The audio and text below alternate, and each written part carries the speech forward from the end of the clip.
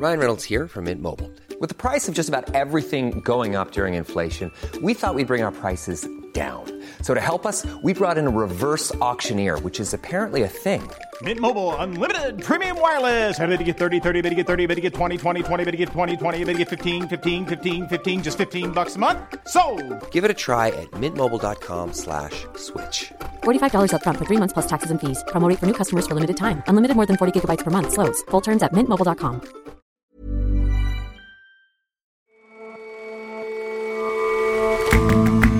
Hello and welcome to The Intelligence on Economist Radio.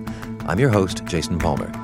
Every weekday, we provide a fresh perspective on the events shaping your world. Last month, India and Pakistan were involved in their most tense standoff in decades. Driving the drama in India was the Hindu nationalism preached and practiced by Prime Minister Narendra Modi. That sectarian outlook will surely influence April's general election. And tens of thousands of refugees from North Korea want to send money back to their impoverished families. But that is against the law. So there's an intricate and dangerous network of conspirators to get money into the country.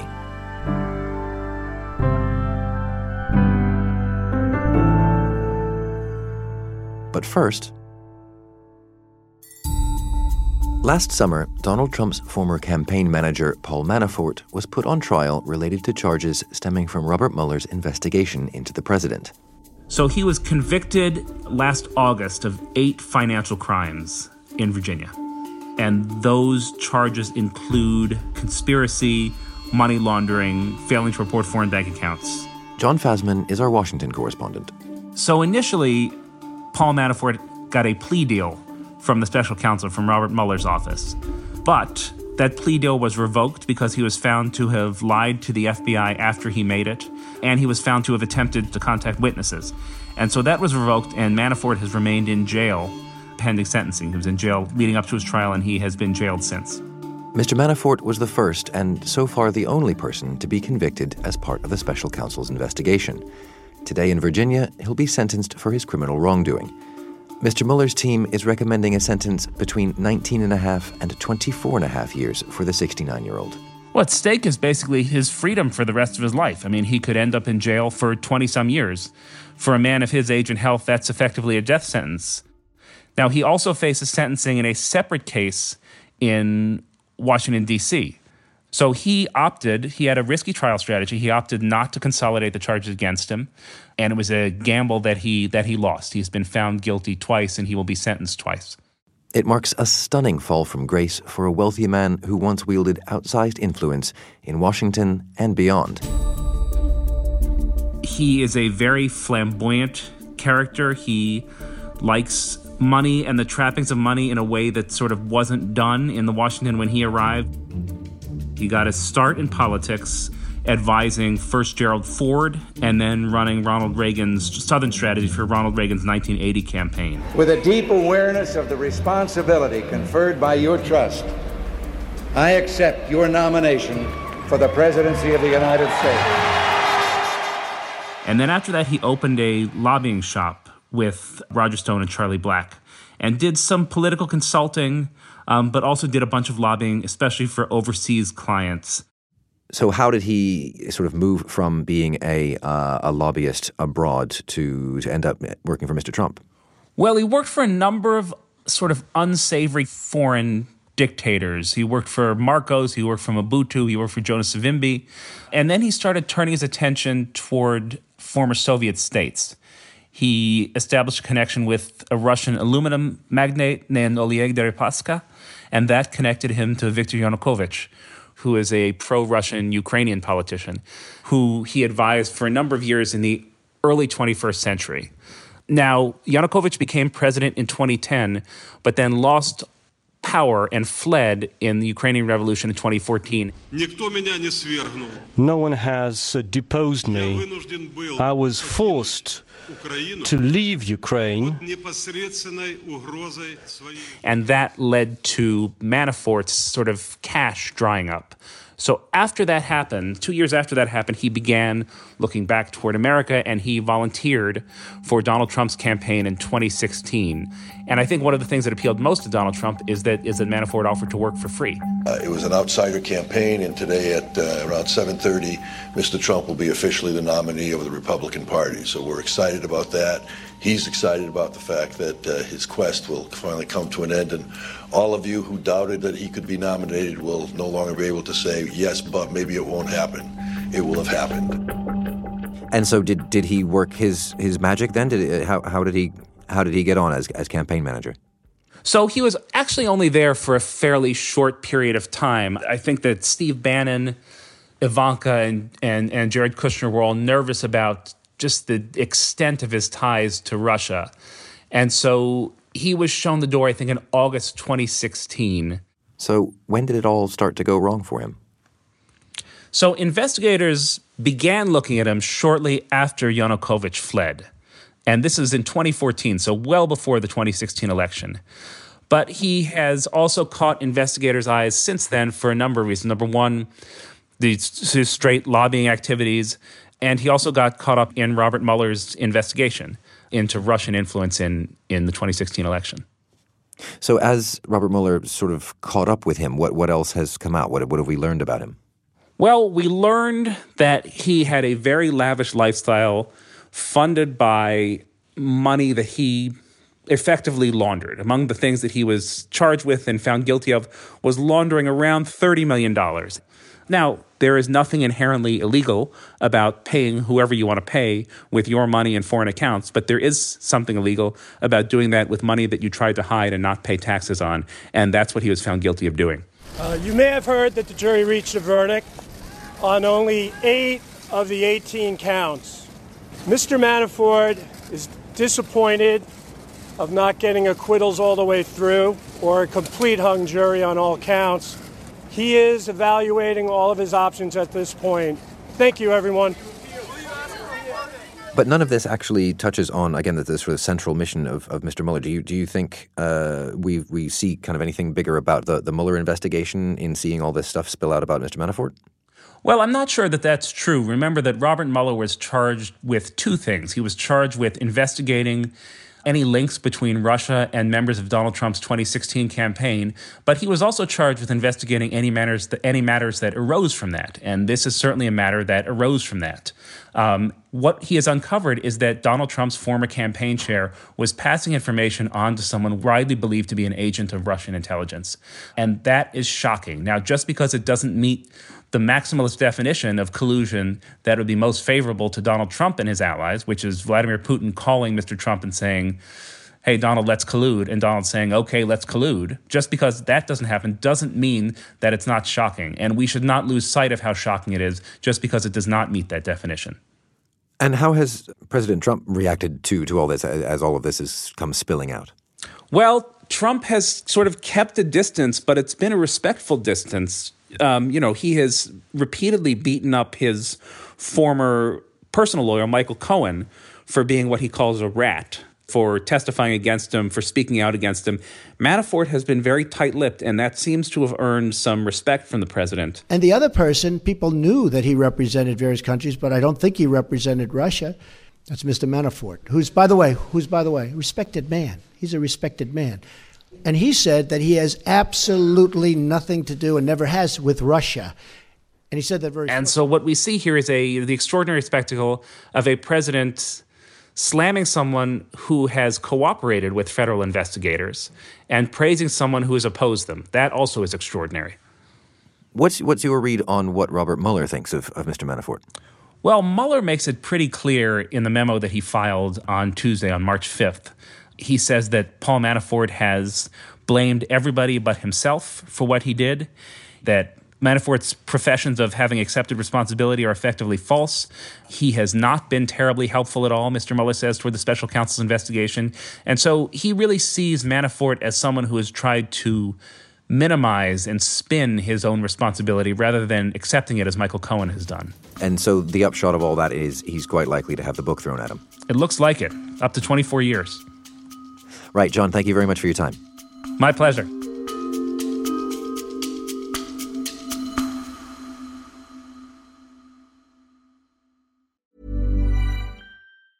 A lot can happen in the next 3 years. Like a chatbot may be your new best friend. But what won't change? Needing health insurance. United Healthcare Tri-Term Medical Plans are available for these changing times. Underwritten by Golden Rule Insurance Company, they offer budget-friendly, flexible coverage for people who are in between jobs or missed open enrollment. The plans last nearly 3 years in some states, with access to a nationwide network of doctors and hospitals. So for whatever tomorrow brings, United Healthcare Tri-Term Medical Plans may be for you. Learn more at uh1.com.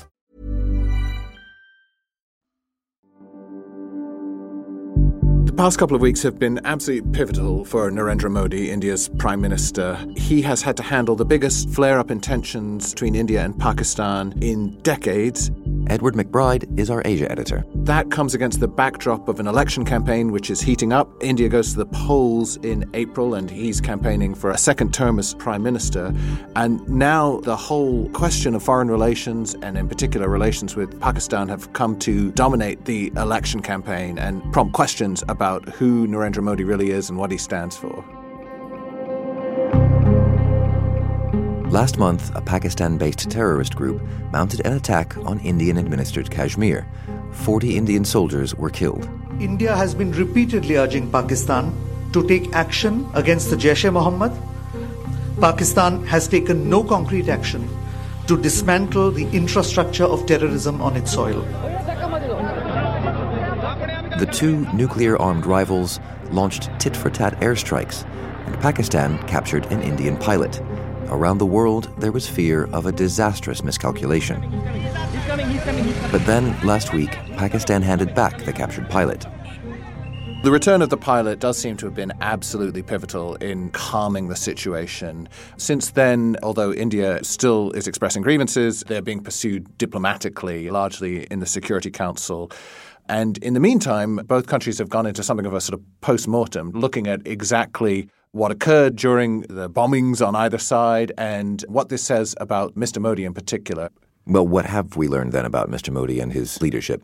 Well, the fear in a moment like this, especially with a leader like Mr. Modi, he's from the Bharatiya Janata Party, that's a Hindu nationalist party, India's biggest party, is that he'll try and seize on an episode like this to prove that he's a real tough guy. And there was a bit of that, obviously, but Mr. Modi also held back and didn't allow things to go too far, thank goodness.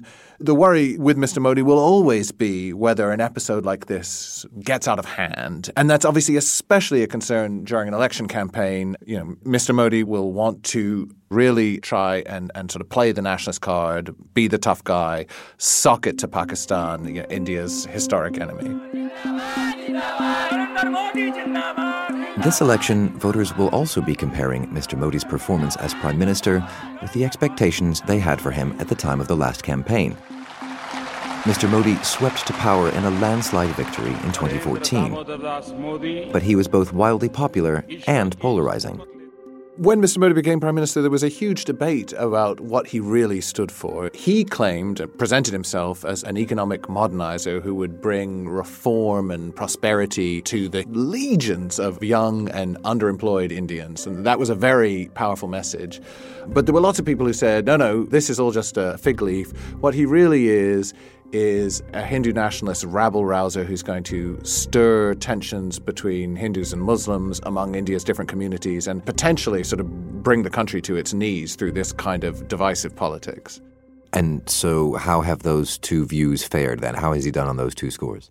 Well, on the economic side, he hasn't really lived up to his billing, disappointed many people. A year ago, if you'd asked what Mr. Modi's chances of re-election were, you would have been told 99%. He seemed like an absolute shoo-in.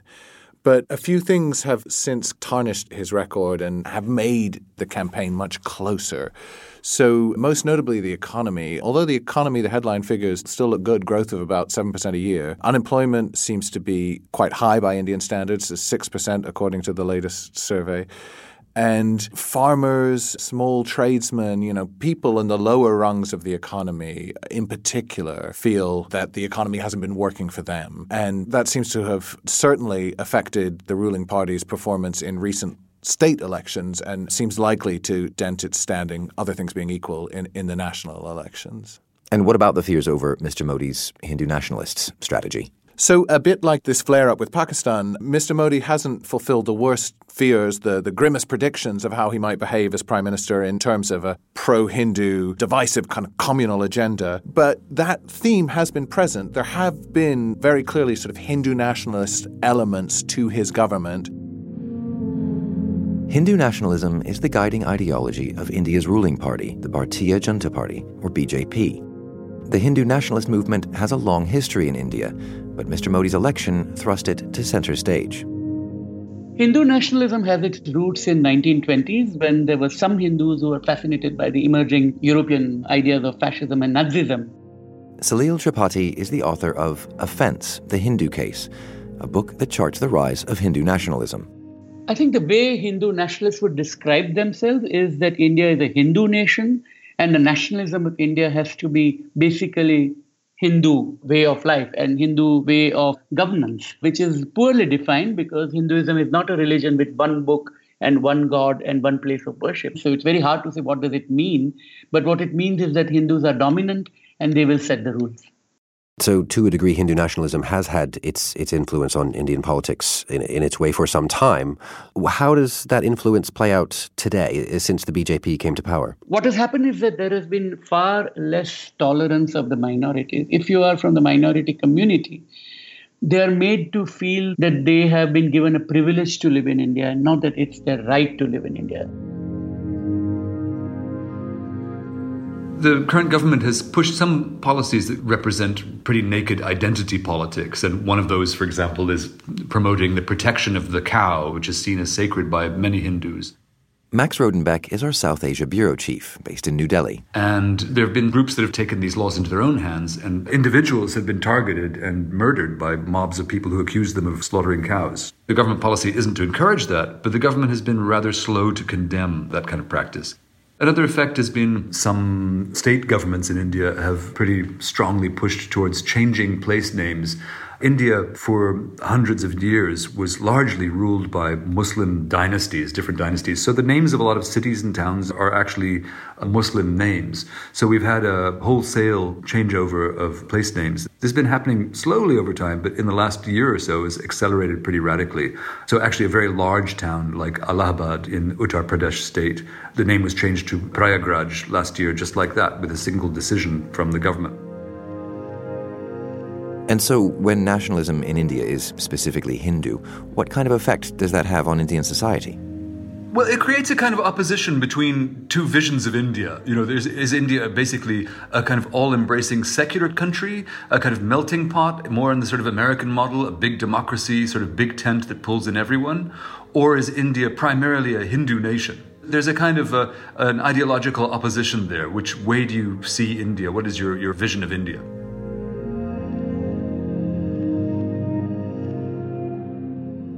So, Edward, you said that everyone's worst fears about Mr. Modi's Hindu nationalist agenda hadn't been realized over the time that he's been in power. If he does win April's elections, do you expect that we will see more of that? He will push that agenda more? I think the fear is that the balance between sort of Modi the reformer and Modi the Hindu nationalist will tilt more in the direction of Hindu nationalism if Mr. Modi has a second term. The reason for that is simple. It's been a harder fought election than the previous one, so he has to fall back on these rallying ideas. He also has the restive cadres who will have helped propel him to power and will expect payback in terms of their priorities, their Hindu nationalist agenda. And then there's also the problem of the weaker economy. You know, if he can't make progress on the economic side, then he has to fall back on the Hindu nationalism. So for all those reasons, I think there's a great fear that these tensions could become sharper, not dissipate, if Mr. Modi is re-elected. Edward, thanks very much. Thank you.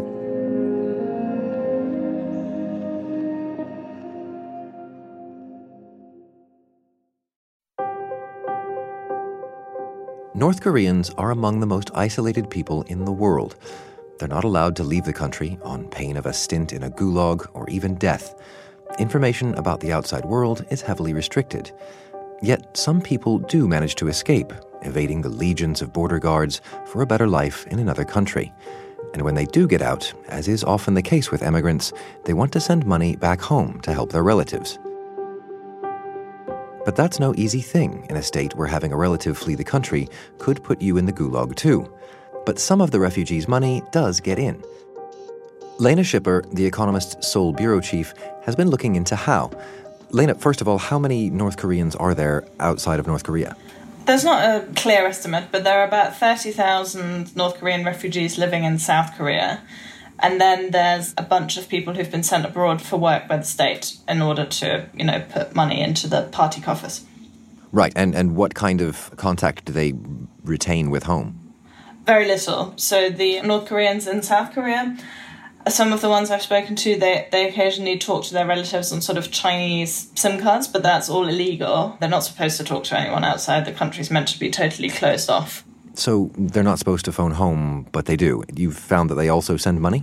I mean, North Koreans do all sorts of things they're not supposed to do because, that's what you end up doing when you're not allowed to do anything. So in South Korea, there's organizations that ask people about this. And one human rights NGO that I talked to surveyed a bunch of North Korean refugees last year. And 2/3 of them said that they do send money back home. It's not much. It's not large sums. It's about sort of $500 to $2,000 a year. But even though it doesn't sound very much to somebody who, is in the West, if you remember that North Korean GDP per person is estimated at somewhere between $1,000 and $2,000 a year, actually that is quite a lot of money for a single person to send back to a family. So it definitely has an impact in North Korea itself. So if I were a North Korean in South Korea and I wanted to get some money to my family, what do I do? So it basically works through a very sophisticated network of brokers because there's a lot of smuggling going on between North Korea and China. So there's always a bunch of people who owe each other money. So what the refugee will do is contact the guy in North Korea who has debts to a Chinese person and says, hey, I'm going to pay $1,000 worth of your debt to this guy in China. And in return, can you give my family the same amount of money? So the money doesn't need to cross the border, but everybody gets what they want. Right. Still sounds complex, and there are middlemen. I mean, does it work? Yeah, I spoke to one North Korean refugee in Seoul who used to do this quite regularly, and she basically says it's a system based on trust. It's expensive, so the brokers take a 30% cut. If you're not very well linked into this network, it's quite likely that people will scam you. But at the same time, because all of this is illegal and everyone's sort of in it together, it's risky to try to scam someone as well because they could report you to the authorities and then you're in real trouble. So by and large, it works. But it sounds like for everyone and at every stage, there's a great deal of risk. I mean, what have people told you about how they feel about this system? The system kind of illustrates the complications of relationships between North Koreans outside of North Korea and North Koreans in North Korea. One person I spoke to, her name's Jessie, she's 27, she's a student in Seoul. She actually sent money to her father for 2 years, and then it turned out that he'd been dead the entire time. Her aunt had lied to her about it and said, your dad's been in an accident, he needs money for medical bills, can you send more money? At some point she got suspicious and found out that actually the money had been going to her aunt's family the entire time. Pretty terrible things happen with this sort of system. But people are quite resigned about it, I guess. So Jessie, she said, I didn't know my father was dead for 2 years because my aunt lied to me, but I understand why she did it. In essence, people, at least inside North Korea, are willing to undertake those risks, perhaps even lie to their families, simply because that's how much the money means to them. Yeah, the amount of money people get paid by the state for doing jobs that they're prescribed by the state is completely ridiculous. The only way to survive is to do illegal things. There's all sorts of business activities going on in North Korea that aren't really allowed, but that people just engage in anyway to make ends meet. Lena, thanks for joining us. Thanks, Jason.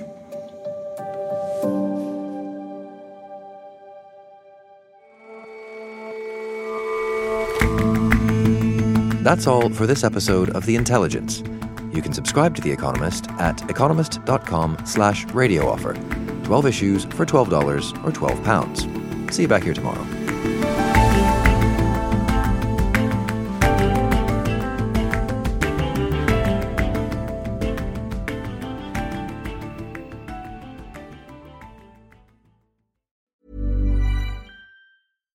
When you make decisions for your company, you look for the no-brainers. And if you have a lot of mailing to do, Stamps.com is the ultimate no-brainer. It streamlines your processes to make your business more efficient, which makes you less busy. Mail checks, invoices, legal documents, and everything you need to keep your business running with Stamps.com. Seamlessly connect with every major marketplace and shopping cart. Schedule package pickups and see your cheapest and fastest shipping options from different carriers, with rates up to 89% off USPS and UPS rates. And with the Stamps.com mobile app, you can take care of mailing and shipping wherever you are. Make the same no-brainer decision as over 1 million other businesses with Stamps.com. Sign up with code PROGRAM for a 4-week trial, plus free postage and a free digital scale. No long-term commitments or contracts. That's Stamps.com. Code PROGRAM.